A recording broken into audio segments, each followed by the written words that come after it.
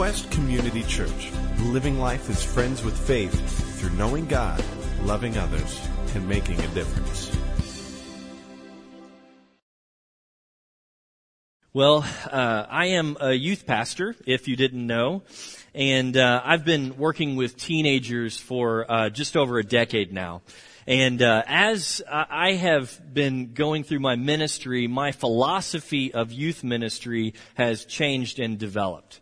Back in the year 2000 at my first church, if you asked me what's the most important thing that I can do for a teenager, I would have told you it's to get them to surrender to Christ for the first time. And obviously that's a good thing, right? You know, we want salvation. We want people to have a relationship with Jesus. But everything I did, every lesson that I taught, every camp that I went on, every retreat that I hosted, all of that stuff was all for that one thing, for kids to discover Jesus. And as I went on in my ministry, I ended up going to seminary. And for any of those of you who have ever considered going to seminary, it's been said that seminary will kill your spiritual journey and walk, and I will agree with that. And I mean that in a good way. Seminary is really a good thing. But this is the one thing that seminary did for me, is it updated my philosophy of youth ministry. It gave me a new way to look at it. And ultimately, what I did was I came out with this disdain for the mountaintop experiences. If you're not familiar with that phrase, the mountaintop experiences are those things like camps and retreats where people go away, get away from the normal hustle and bustle of life, and they can just focus on God for that special sacred period of time. And God encounters them, and I believe lives are changed in that. But what I came to believe at seminary was that oftentimes those mountaintop experiences are artificial and sometimes manipulative. And so I started to formulate this idea that the mountaintop led straight to a valley. Now, while there's this exciting encounter with God, it wasn't sustainable, and it would ultimately lead to some kind of a spiritual separation from God. And in my youth ministry, what I saw was that kids left camp, and they almost immediately forgot what they experienced on that weekend. And what resulted in my ministry was striving for regular, significant encounters with God rather than that week-long event. And so what I did was I polarized my philosophy of ministry in order to accommodate this cycle in the lives of teens. And I'm sad to say that there were a few years that I didn't take a kid to any camp or retreat or even given them an opportunity for the mountaintop. And if you asked me at that point, I would have told you that the faith of a person should look more like a plateau than a mountainscape. It's a constant connection with Him that I wanted the teens to have. But the problem for me was that I didn't know how to teach them how to have a constant connection. Now, you may wonder why I'm sharing all this stuff with you. Why is he talking about his philosophy of youth ministry? There's two reasons. One is very simply, I'm going to shamelessly promote the youth ministry of Quest here in a moment. And so Ross said, "You can preach." I said, "This is what I'm going to do." And he said, "Fine." I said, "Great." My philosophy of ministry has really changed again. And it's kind of led me to this place where I do think that the mountaintop is significant and important for kids. But more than anything else, I want to teach them how to have regular, active, intentional, seeking moments with God throughout the rest of the year. And I'm watching this happen in a lot of ways. Some of the youth leaders put together a video of some of the things that the students were able to experience this summer at camp. And I want to show you this video for a minute. So here, watch the screen to see what the students did this last summer. We had a ton of fun this summer, and you can tell the kids really enjoyed themselves. But more importantly, the kids had these amazing encounters with God. And many of you know, whenever you encounter God, you cannot leave there unchanged. And one of the things that I'm excited about is that both the middle school and the high school camp, we join with over 100 students at each of those kids who are having these kind of encounters. And middle school camp is really a special one because we had 130 kids from our community, from New Albany, from Westerville, from Big Walnut Schools, Gahanna, Newark, Delaware, Sunbury, all over. All these kids who had significant encounters with God, who we challenged to go back into their schools and make a difference, to be the light of God for the kids around them. And that's powerful when you think about it, that these kids, through telling their stories about what God did in their lives this summer, have the ability to change their culture. They're surrounded with kids in their schools that are lost, that are hurting, that are feeling all kinds of pain. They're just surrounded by a bunch of junk. And our kids, our Quest youth and these other kids can go in there and make a difference, all for the sake of God. It's awesome to think about it. One of the reasons that I love my job so much isn't just because I get to go to summer camps and play dodgeball every week and volleyball and all that kind of stuff, but it's seeing a student understand their purpose in God and then go out and make a difference because of God to the people that they're around. And I want to challenge you guys this morning with something. I want to challenge you, if you see a student that you know that went on one of these camps, I want to encourage you to ask them about what God did in their life. Give them an opportunity to tell their story of what God did in their life so that they can continue to spread the light of God to this community, to us. And here's another cool thing. This is another plug specifically for you parents. But coming up in November through the 9th and 11th, I'm taking the kids away for another retreat so they can have another encounter with God, a fresh encounter where they can get recharged so they can go back into their schools and make a difference. This is what we're about. Now, that's the first reason that I wanted to share with you about my philosophy of youth ministry. The second is this. All of this stuff, encountering God in the mountaintop and in the regular and all that kind of stuff, that's not just reserved for teens. They're not the only ones that can impact their world. It's for all of us. Every single one of us, when we encounter God, have an opportunity to be a light for Him. Now, I know that there's a lot of different ways and modes that we experience God. Some of us, all we get are opportunities like at retreats and camps, the mountaintop experiences, where we are surrounded by God for this short period of time and we're changed by Him. But then when we leave that mountaintop, it gets difficult, it gets hard, and we kind of fall away. And I know that there are some of us too that really live more of the steady kind of spiritual journey where we go to church on Sundays and we experience Bible studies and all of that. And that's good too. But a lot of times that can even lead to stagnation in our spiritual lives, right? And I know that there's all kinds of different things. Like I was talking to someone else who was telling me that, quite frankly, the only time they have to encounter God is this 1 hour of worship on Sunday morning when they can release their child to the children's ministry, which, by the way, we have an amazing children's ministry here at Quest. Yes, Denise. I mean, we really do. But this mother said to me, the only time I can worship God is this 1 hour in church on Sunday mornings. That's all I get. And it's not enough to unpack everything and really encounter Him in a significant way. I want to challenge us today. The mountaintop, the valley, the steady, the 1 hour of worship on Sunday morning, all of those modes are really insignificant. It's about, I'm not insignificant, insufficient. It's about intentionally seeking Him as much as we can. I know that for most of us who call ourselves Christians, we didn't start in on this journey so that we could, just live a life that's not really honoring God. We do it because we want to make it a significant life, right?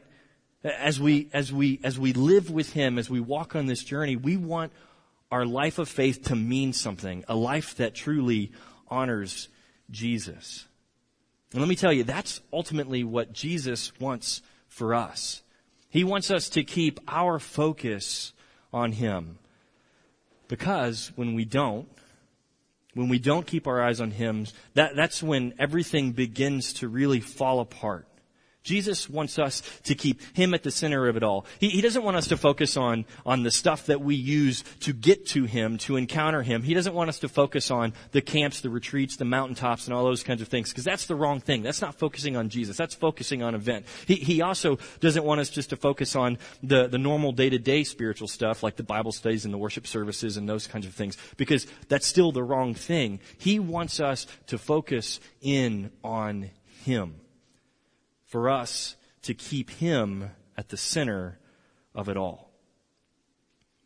And when we do, Jesus answers the question for us, what does He really want for me? This morning we're going to take a look at this scripture. We're going to look at Mark 11, verses 12 through 20. And I'm going to have you follow along with me as I read. The words are going to be on the screen.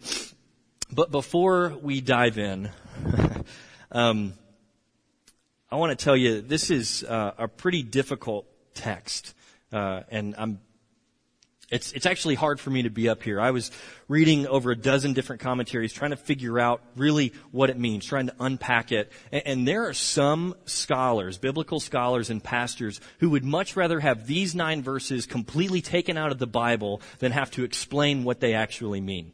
Because this is tough, and the truth is that when Ross and I were talking about who's going to preach what, he kind of wanted to skip these verses, and I wanted to skip these verses, but here I am preaching to you this morning.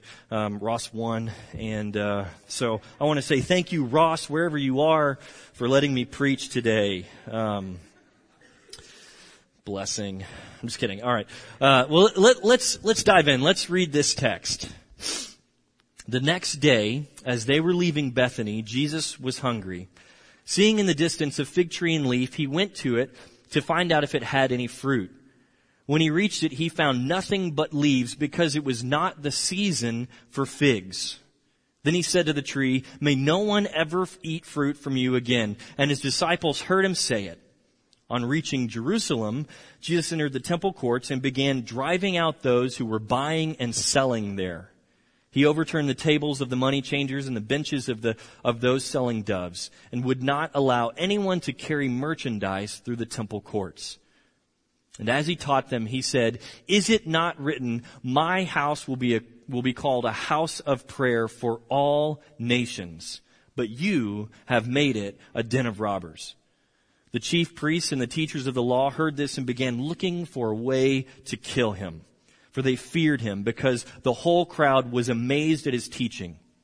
When evening came, Jesus and His disciples went out of the city. In the morning, as they went along, they saw the fig tree withered from its roots.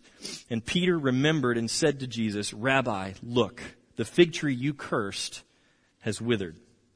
Now, first of all, this is clearly a bad day for Jesus. He sets out, He's hungry, He sees a fig tree, He wants something to eat, there's no fruit. Then He goes into His house, the temple, and there's robbers and people just making a mockery of it, and He's like, "Get out of here."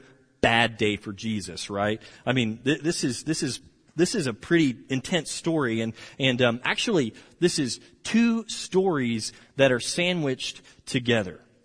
We have the fig tree sandwiching the story of Jesus going to the temple and throwing out the money changers. And how these stories are structured together is very important as we seek to understand what Jesus was telling His disciples and ultimately telling us. What we have here is an enacted parable.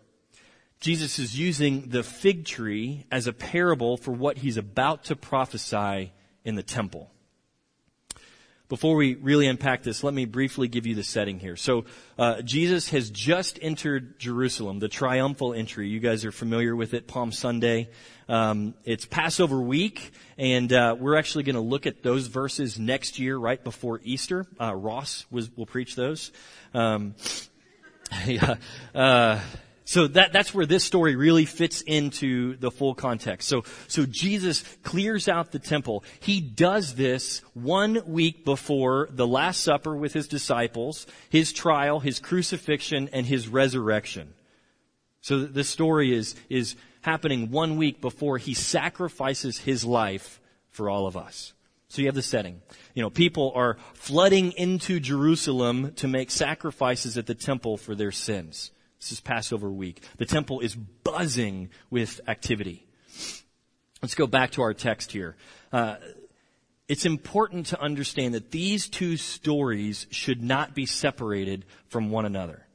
Many of the scholars who struggle with what is being communicated here, what's being said, what they tend to do is they try and separate them. They tell the fig tree story separate from the temple story, and that's when we get all of the problems. This is actually called a sandwich story, and the Gospel of Mark is full of these. When I talk about sandwich stories, I don't mean stories about Reubens or Philly cheesesteaks or anything like that.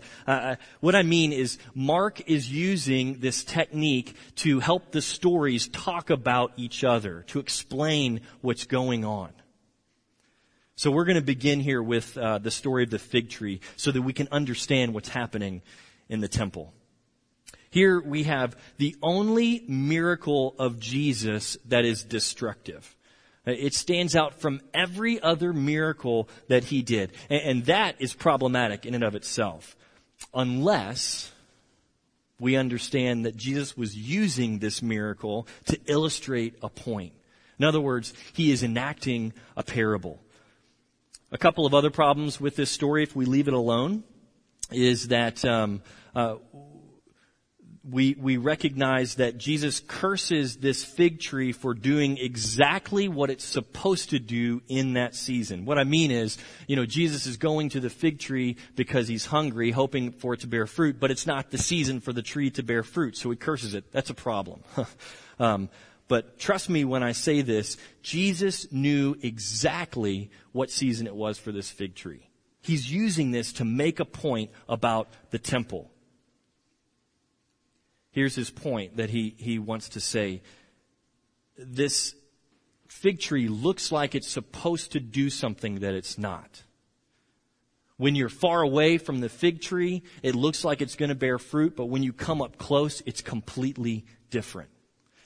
I'm not a fig tree expert, but what other scholars have pointed out is that when this tree has leaves, like when Jesus saw it, it means it's about to actually start to produce the fruit of the fig, but there is no fruit. Some scholars want it to say that, it's the early fruit, they call it nap, and it's this bitter fruit, but that's not actually what's going on. It's really just this leafy, leaves is what it is, but there's no fruit there. And so Jesus wasn't cursing this tree because he was hungry and the tree didn't have fruit. That's going to be out of character for Jesus. And this is why scholars have struggled with this passage. Remember, Jesus will not use his miracles for selfish reasons. Remember when Jesus is in the desert for those 40 days before he begins his ministry, and Satan tempts him because he's hungry, and he says, "Why don't you turn these stones into bread?" Even though Jesus can do it, he chooses not to because that will not fulfill his purpose. A miracle for selfish reasons is in direct contrast to the very character of Jesus. So Jesus is cursing this tree to make an example of what he's about to do in the temple. He was saying, you are cursed because you look like something that you are actually not. The curse I have for you is total destruction. When the disciples passed by the tree the next day, Peter acknowledges that the tree was completely dead, roots and all. Why would Jesus do this to this tree? The temple story helps us to understand. By the way, I considered titling this message differently. I was going to call it something, but it didn't seem appropriate. I was thinking about calling it God Hates Figs, but one misstated syllable and the whole message is different, and so I didn't want to do that. So Jesus and his disciples go out. I'm sorry, that was Anyway, Jesus and his disciples go out of the temple, and Jesus begins to drive the money changers and the other merchants in verse 15 and following. Now, as I've studied these verses, the more I read them, the more I love them. I was taught, and maybe some of you were too, that when Jesus did this, he did it to cleanse the temple of the inappropriate commercialism that was going on. Maybe, you are familiar with that teaching. But that's really an inaccurate understanding of what Jesus is saying here. Look back to the fig tree. Did Jesus cleanse the fig tree? No, he destroyed it, roots and all. He destroyed it because its purpose as a fruit-bearing tree was not being met in that season. And this is what he's doing also in the temple. Some background just about the temple so you know. The temple's divided into 5 different courts. There's an outside court, and this is where Jesus actually drove the money changers out and all of the merchants. That's known as the court of Gentiles. From there, you could go into the court of women, and then the court of Israelites, then the court of priests, and ultimately into the Holy of Holies. Now, a person could only go into the court where they belonged. So a Gentile was allowed into the court of Gentiles, but not into the court of women. Women were not allowed into the court of Israelites, and so on and so forth. Now, during Passover, everyone from around the temple would come to present sacrifices to God, including the Gentiles. And this is probably right here the most important thing about this whole story. Gentiles would come to the temple to present sacrifices, and here's why. Because Abraham, he's the patriarch of the Jewish people, was called by God to be a blessing to all nations. Every single nation on earth. And the Israelites, they were also given the specific task of proclaiming the truth of God, not only to their people, but also to the entire world. The people of Israel, their mission was to be a light of God for the entire world. So why do you think Jesus turned over the tables in the court of Gentiles? It's because the Israelites, and more specifically the Sanhedrin, the council that made all the rules for the temple, they were running those booths to extort the Gentiles. They were taking advantage of the Gentiles. And when Jesus says in verse 17, "Is it not written, my house will be called a house of prayer for all nations, but you have made it into a den of robbers." He is directly calling out Israelites in the Sanhedrin, saying the temple is not just for you. The house of God is for all nations. And when he quotes Jeremiah 7:11, calling the Israelites robbers, "You den of robbers," that word has a much deeper meaning than just thief or brigand. It means revolutionary. A person who is going to start a rebellion. And in this case, it's a rebellion to put the Israelites at the top of the food chain in a world where there's no competition from anyone else, especially the Gentiles, the Sanhedrin. The Israelites were not at the temple to worship God. They were there to worship themselves. No longer was the focus of the temple or the purpose of the temple in sight. Those who were running it, they made it look like a place that was meant to worship God. But as you got closer to the temple, as you walked around it and you looked around, you realized that it was something completely different. The temple was like the fig tree, and Jesus was cursing it. He wasn't cleansing it. Apart from the story of the fig tree, we may see what Jesus is doing in the temple as a cleansing. Maybe even a commentary on the commercialism of religion. But Jesus entering the temple is sandwiched by this story of the cursing and destruction of the fig tree. So therefore, Jesus is prophesying the future destruction of the temple. And here's why. There's 2 reasons. One, the temple is the house of God here on earth. But in a week from this story, God's house will no longer be in the Holy of Holies. And this is exciting. Through Jesus' death on the cross, God becomes accessible to everyone. And the curtain that divided the court of the priests from the Holy of Holies is ripped in two, just as Christ's body is ripped in two on the cross. And there's no longer a separation of God from His people. The temple was meant to be a place of sacrifice to God. But Jesus, as the final sacrifice, says, temple, you are done. You no longer have purpose here. But there's a second reason. The temple was intended to symbolize God's dwelling with Israel for the sake of the world. But the way that Jesus' contemporaries had organized things, it had come to symbolize not God's welcome to the nations, but God's exclusion of them. They looked like something that they were not, like a fig tree that doesn't bear fruit. Have you ever wondered why trees bear fruit? I didn't really think about it until this week when I was preparing for this message. Obviously, humans can eat the fruit of the trees and they can be nourished by that, but ultimately it's about the seeds that are located in that fruit. What happens when a piece of fruit falls to the ground or is eaten and then ends up in the ground? What happens? Another tree can blossom and come up out of that. It's about perpetuation. The fruit of the tree is about that tree producing another tree. Now, a tree that doesn't bear fruit or can't bear fruit or won't bear fruit, it's really lost its purpose and its significance, right? It's a tree that's lost sight of its purpose. Jesus' contemporaries had lost sight of God and the purpose of the temple.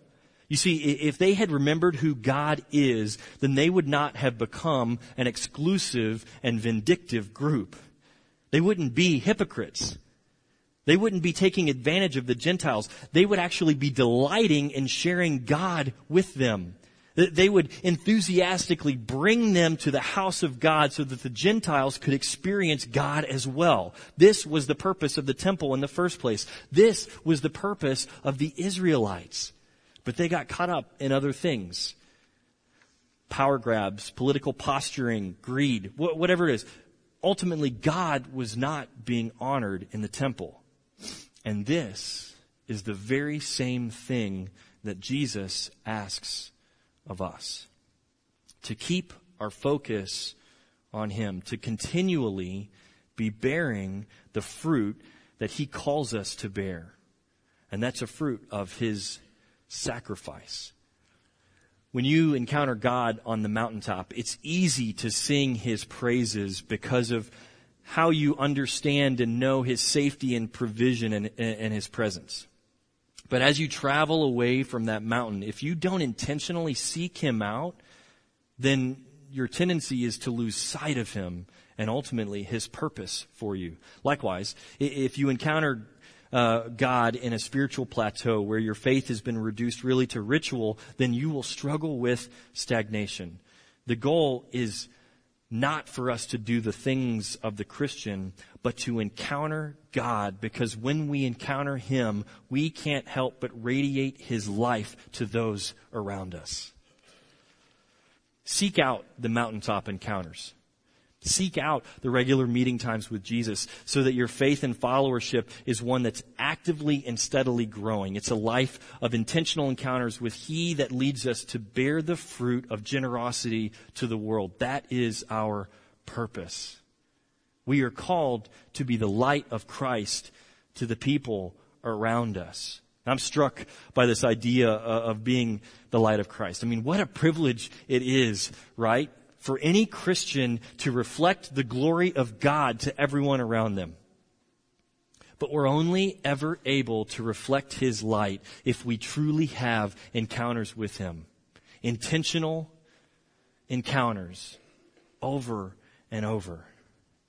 Now, I love the video that I showed you earlier about the summer camps, because I think that's one way that we can share the light of God. We can talk about what Jesus did in the lives of 130 plus students this summer, and how He changed them and touched them, and how they're going out and changing their world. I think we reflect the light of God whenever we selflessly help those who are in need. I think we reflect the light of God whenever we do whatever we can to talk about what He is doing in our lives. Now, I want to challenge you this morning. I want to challenge you. If you have a story of what God has done in your life, I want to encourage you to tell someone about it. Today. I don't mean like, I'll do that tomorrow. No, I want you to tell them about it today. Be the light of Christ today. Simply by sharing that story, you are bearing God's fruit. You are introducing someone to God there in that moment. And if you don't have a story, I want to encourage you with something different. I want to encourage you to take, in a moment, we're going to just experience some more worship.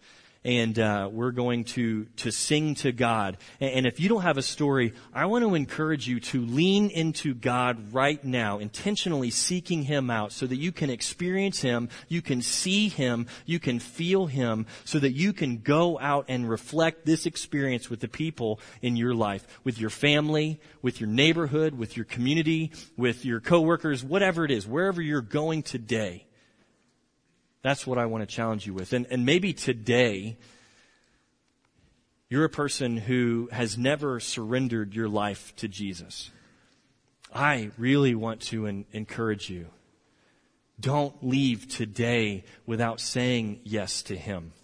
Have that encounter with Him today. Say, the thing about God, the thing about Jesus is that He does restore us, heal us, recover us, and save us from all of the stuff that's in our lives. All the stuff that hurts, that's painful, that's troubling, that's difficult. He says, I can take all of that away from you. I promise you a better future. Just surrender to me. If you're in that place today, I want to encourage you to say yes to Him. We're going to have some folks in this section back over here in what I call the prayer chairs. And if you want to say yes to Jesus, I encourage you to go over there. There will be someone there who can pray with you and lead you through that prayer and celebrate with you in that decision. But here's my encouragement to you today. Don't waste this opportunity to encounter God, to experience Him in whatever way that is. Whether it's sharing your story and bearing that light to the people around you, whether it's praying for someone, whether it's worshiping Him, whether it's surrendering to Him, do that today, because that is how we bear His fruit. That's the purpose that Jesus has for every single one of us. If you've ever wondered, why am I here? Why did God create me? It's simple as saying, He wants you to bear His light. He wants you to tell more people about Him. Think about it. What if everyone here came today ready to encounter God? You didn't have to get prepped or ready to experience Him, but you prepared on your way here. You were intentional about saying, I'm going to the house of God. I'm going to worship Him there. And so I'm just going to get myself ready. Think of how much we could truly encounter Him when we're in this space. That's what I want to challenge you with right now. Prepare your hearts for worship with Him and just allow Him to invade your space so that you can go out and reflect His light to this community. We're going to worship here in a moment. That's what I invite you to. Let me pray for us this morning.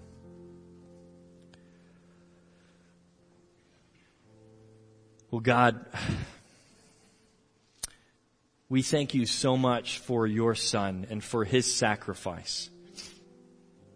His sacrifice that allows us to be connected to you with no separation at all.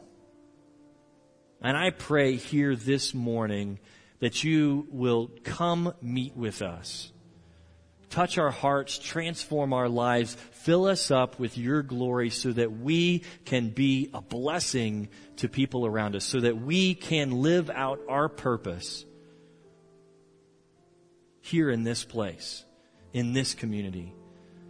Lord, we invite you to come in, touch our hearts, change our lives. Let us be a light for you, a light for the world. Lord, we love you. We want to celebrate you and all that you do for us. We pray these things in your wonderful and holy name. Amen.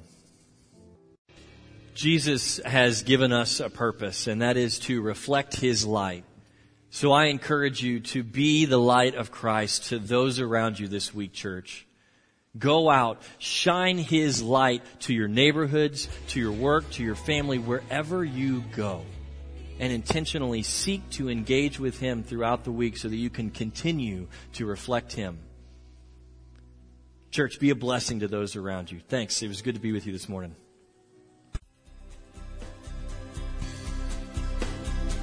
Thank you for listening. Join us at Quest as we walk with one another in friendship while discovering the reality and goodness of God together. For more information and service times, visit us online at gotoquest.org.